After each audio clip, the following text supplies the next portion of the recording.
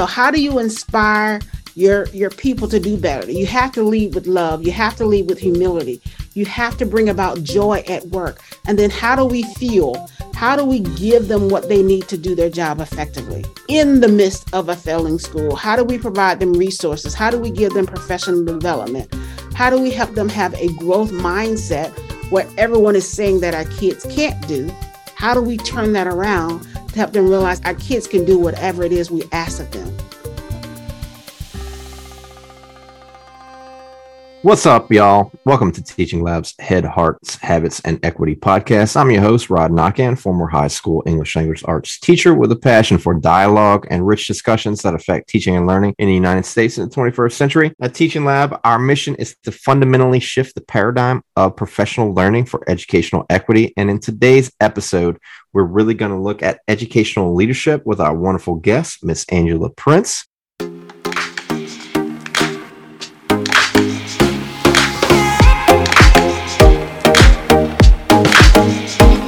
She's the founder of L.I.F.E Consulting Services and the author of an amazing book, Education Transformation, 4 Pillars to Help Leaders Bring Urban Schools Back to Life.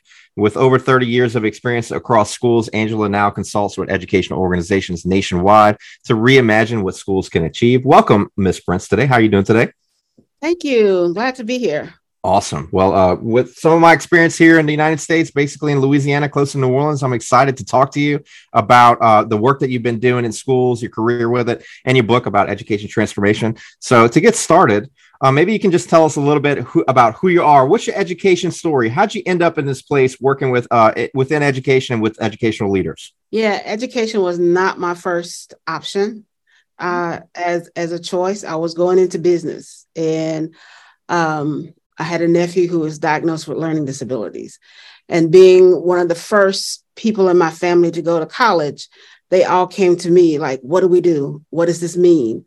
And so at that point, I immediately changed my major to education, special education, learning disabilities, to learn more about what was happening with him. And through my journey through college and his journey through school, he ended up graduating. And from there, I fell in love with education. And so with my first job in Fort Lauderdale, Florida, I had a principal who said, come work for me in Florida, and I'm going to show you more to life than Tuscaloosa, Alabama. And I said, okay. And from that point, she just continually put me in roles where I had to be a leader. She saw it. I didn't. But after a while, and her just continually putting there, it was just a part of who I was and who I became. And so I learned to embrace it and love being in those roles where I could help others, because I saw it as a way to be a servant leader to others, how to help others in the ways that I was put in roles. It's interesting you say that, because I didn't necessarily come to education all excited with the parade myself. You know, can you tell us a little bit more about what you think that hesitation was about? Like maybe why you was kicking and screaming when you ended up in those jobs? Because I didn't have a good experience in school. I did not like school. It was not fun for me. I didn't feel like anyone knew me in school. I didn't feel like anybody knew that I existed in school. So for me, it was like, finish this as soon as I can and move on to do something else. But then, once I did get there and realize like what I was learning was not only helping my nephew, but also helping other parents and other people who were having these issues. Like, I don't know what's happening with my child. I don't know what they mean when they say he's learning disabled. I don't know what this means for my child. Through the information that I was gaining, I was not only helping my nephew, I ended up helping other parents and other families as well. And it's like, I saw how I was given voice and being able to help others. And so, it hit me when I became a teacher that I will make this experience different from what I experienced as a child, as a student. I want to make sure that every one of my students know that I know who they are. I don't want anybody in my class to ever feel like they're not seen. So it became a big issue and a task for me to make sure that every kid know that they were noticed. Can you tell me a little bit more about what you did to make sure those kids felt noticed? I made sure I built relationships with them. I found out who they were. Nobody ever asked me anything about who Angela was. I was just a student sitting in the chair. If I was there, It was fine. If I wasn't, it was fine. To me, it was like, I need to know who these kids are sitting in front of me. One, I was away from my home in Southern Alabama, and I was thrown into South Florida, which was a salad bowl of all different cultures and races. And I was like, who are these kids? And so it was like important to me to build relationships with them and to get to know who they were at a personal level. I'm in the middle of middle school. I'm in 7th grade, and 7th grade is a grade where they are certifiably crazy. But I wanted to know who that crazy was. I wanted to know what made them tick. And we learned each other together because they needed to know about me. They had never seen, I was in a predominantly affluent white neighborhood, and I was new to them. I was a novelty to them, a Black Southern teacher that they had never seen. So it was really cool for us just to learn each other. My dialect and the words that I said that they had to learn about me, it became this running joke with us. Me learning about bar mitzvahs and bat mitzvahs and yarmulkes and all the different things. It became this whole learning experience for us on both ends. And so that's how we started to build that relationship. And I realized by building that relationships, I could get them to do anything I needed them to do because they saw that, one, I knew who they were as people, and we trusted each other, and we had fun together. And that is, it's like, this is what school should be. I love how you said, I wanted to know who that crazy was, right? I worked primarily as a high school teacher, worked a little bit with 9th, but mostly with 10th and 11th grade. And I can remember my 10th grade, the difference between 10th and 11th grade is big, by the way. My 10th grade kids are a lot like 9th graders in a way. And I love that phrase. Like, I wanted to know who that crazy was. Yeah, they felt really, we got to the point where they felt really comfortable asking me anything because we had created this atmosphere is that it's okay, don't know.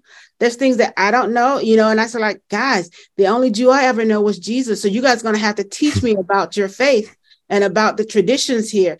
And they were really open to that.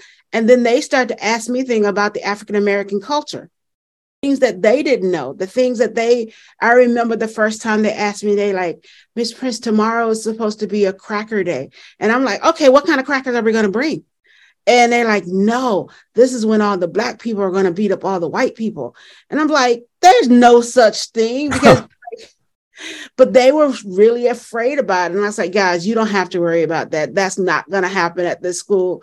But to be able just to have that trust that they could come to me and talk to me about that. I'm really curious about some of the things you've been able to write about with education transformations. Why did you write the book itself? What is like the why behind coming to pulling together what you've learned with education transformations, particularly bringing those urban schools back to life? Well, after I left the principalship in 2018, I began working with some schools, with some principals who were leading schools that were failing. And I had been in that same seat. So I understood their plight. But as I was working with them, I found the same themes coming up over and over. They were so overwhelmed, they didn't know where to begin. They didn't know, like, what are the things that I need to focus on? What is critical to help move the school? So I was like, okay, I started with this list of things from A to Z to help move the school. And I was like, okay, that's still going to be overwhelming for them. So let me look at these into things that will give life to the school. And life is what came to mind. How do we bring these schools back to life? Well, it begins with how do we lead? How do we inspire others? How do we fuel or feed others? And then how do we empower them to do the work? Because as principals, we can't do it by ourselves. And I said, and through those 4 ways, we give life to our school, we give life to our students, we give life to our teachers. And so I looked at the themes that I continually saw as I went from school to school, helping these leaders. And then that's what I focus on. What did I do as a leader around these things? And I found myself sharing those same strategies and things with each of those leaders. And they're like light bulbs going off. And so I was like, okay, well, let me put this together because, maybe some other people can use this as well. And so that's how the book started to come to life. Here's the deal. Every student deserves a fair shot at success, regardless of their background or circumstances. So how do we make that happen? That's where Teaching Lab comes in. Teaching Lab equips teachers with the right knowledge and skills to make them educational equity warriors. They learn how to meet the diverse needs of their students, break down barriers, and create an inclusive classroom where everyone can thrive. The Teaching Lab professional learning model helps teachers understand and address the unique challenges that students from different backgrounds face. They learn how to adapt their teaching to ensure that every kid gets a chance to shine. It's all about closing the achievement gap and giving every student an equal shot at success. Together, we can make education a fair and inclusive place for every learner. Visit us at teachinglab.org to find out more.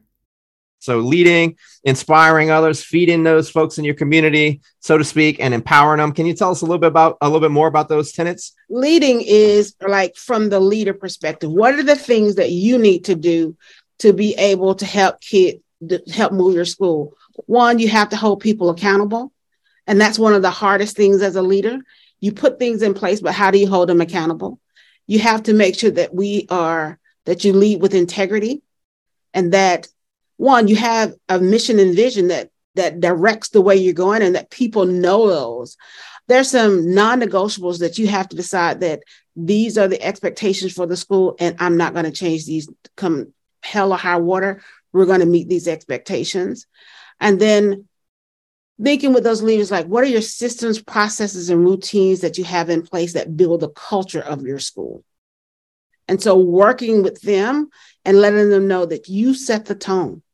As a leader, you set the tone for your building, helping them build themselves as a leader, that everyone's watching, that you have to make sure you have a direction for people to follow. So one of the things that your book kind of, and the title kind of implies this, at least, so to speak, in a way, that we're bringing back urban schools, right? So what would you say if you had to diagnose and speculate and say, like, what was the problem? What happened? What do those urban schools need to come back from? Could you tell us kind of what your thought process is if you're thinking about regrowth or regeneration of those urban schools? Almost every school that I dealt with was an urban school serving Black and brown kids. So I'm looking at this and I'm like, why are our schools that are serving our Black and brown kids in urban districts failing so much? And those are the schools that I worked in. I started my career in a very affluent school, but I took that learning. And when I went to the urban schools, I found that they didn't have those things. They were missing a lot of resources. They were missing a lot of the things that came natural in those suburban schools, our urban schools did not have. And so I became on a mission. It's like, if they can have it in that school, I'm going to do whatever I do to get it in this school. And making sure that the leaders that I work with understood that you need to know what your school don't have. And the only way you're going to figure that out is going to buy and visit schools who are doing well and seeing what they have in place and coming back and advocating that for your school.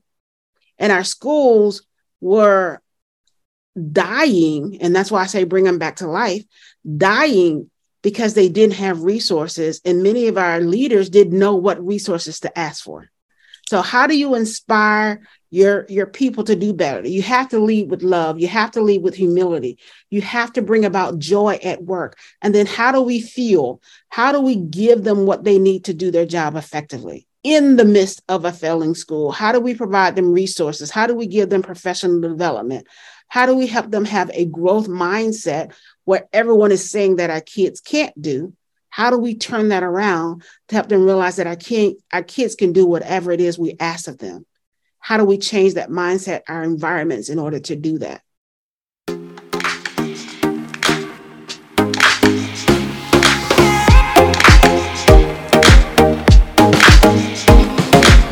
Principals realizing and helping them realize that you can't do this work alone. You need a team of people. And so how do you build your team, and how do you empower them to do the work? And part of this was about, one, empowering students to dream. How do we get them to go to explore things that they haven't ever done, to think about the things they can do, exposing our students to experience that empower them to think big? How do we help our teachers recognize their beliefs and biases and give them feedback on those things and have this work-life balance and take care of their own self-help and mental health, because once we do them, we empower them to do better for others. Because sometimes our teachers don't realize, how much they need that empowerment themselves. We always talk about social emotional care for students, but how do we do that same social emotional care for the adults in the building who are working with our students? I always used to say, I feed my teachers so they do not eat my students. So in feeding them mentally, spiritually, socially, emotionally, I know my kids are going to get the best from them. What would you say, as a person of my identity, a white man in the South, that what would be helpful for me in engaging in those kind of conversations? What tips and tricks would you have? I don't think it's tips and tricks. I think it's just being genuine, being who you are, being able to say what you don't know, letting them know I'm not here to fix you. I'm here to do this work together, and getting to know who they are, their culture, their community, and their perspective. There was this one conversation I used to have when the teachers used to talk about how the students dress. They need to come in their Sunday clothes. And I was like, they are. This is their Sunday clothes. So you're coming from your perspective of a middle-class person of how you would come to church on Sunday, and you're wanting to project that on them. And so get to know their identity of who they are and affirm that identity. What common obstacles or resistance you might have encountered when you're trying to implement or support folks with transformative change? Most of my work has been at the middle and high school. And what I'm finding is that those people begin to think that these are little adults. And what I have to make sure they understand is that they're still children, and we're going to treat them as children. And two, I'm an advocate for children. And one, you treat these children in this school as they were your own. So I want you to think about the relationships you have with them. I want you to think about how you talk to them. I want you to think about how you speak to them. I want you to think about material that you put in front of them. If that was in front of your own child, would you be okay with that? One of the things that we've done is a lot around restorative practice. How do you know when you're being punitive? How do you know when you're being permissive? How do you know when you're being neglectful? And making a conscious effort to walk into school every day to say, I am going to be restorative. I am going to do stuff with my students. I am going to build positive relationships with my students so that they know what it looks like. I am going to be that positive role model for my students so they know what it looks like, what it sounds like, and what it feels like. And so it's building a lot of time to say, what does it mean to have a restorative classroom? What does it mean to have a restorative relationship with students? What does it mean to deal with behavior in a restorative way so that kids get away from being stigmatized because of what happened? They have enough stigma already. The last place they need to be for 8 hours is in a place where people are constantly stigmatizing them.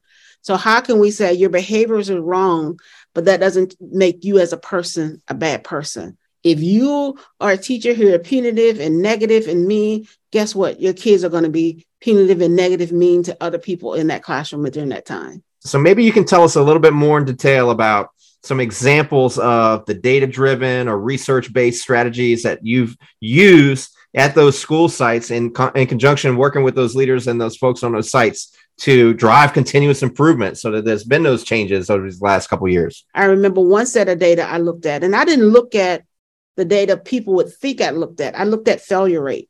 If 50% of your class is failing, that's a teacher problem. That's not a student problem. And I remember them getting angry with me.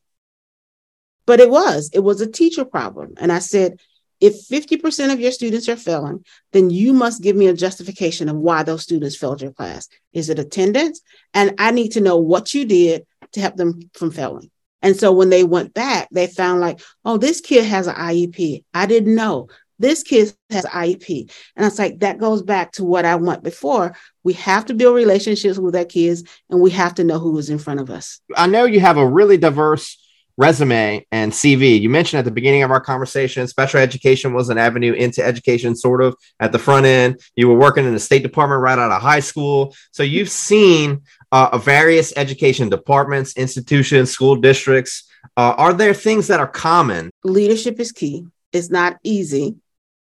And you have to be able to have the courage of your convictions to change kids, do that. The teacher, it's key.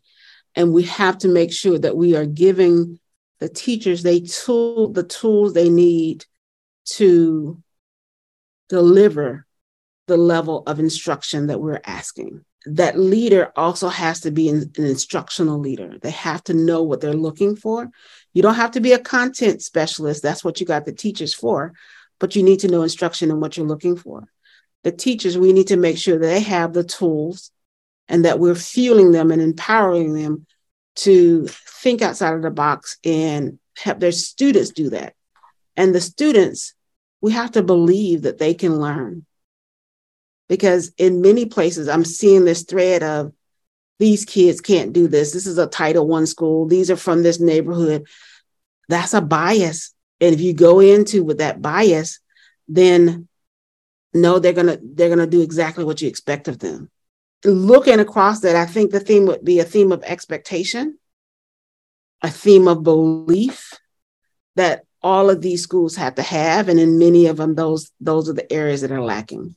Imagine, as we wrap up, Ms. Prince, so if you were with that school leader that was going to show up at that school that they just got their leadership position at, what would you give them? What are some high leverage steps they can take right away in order to be better, more successful as that initial school leader in that building? The first thing I would say around leading, what is the mission and vision that you're striving to?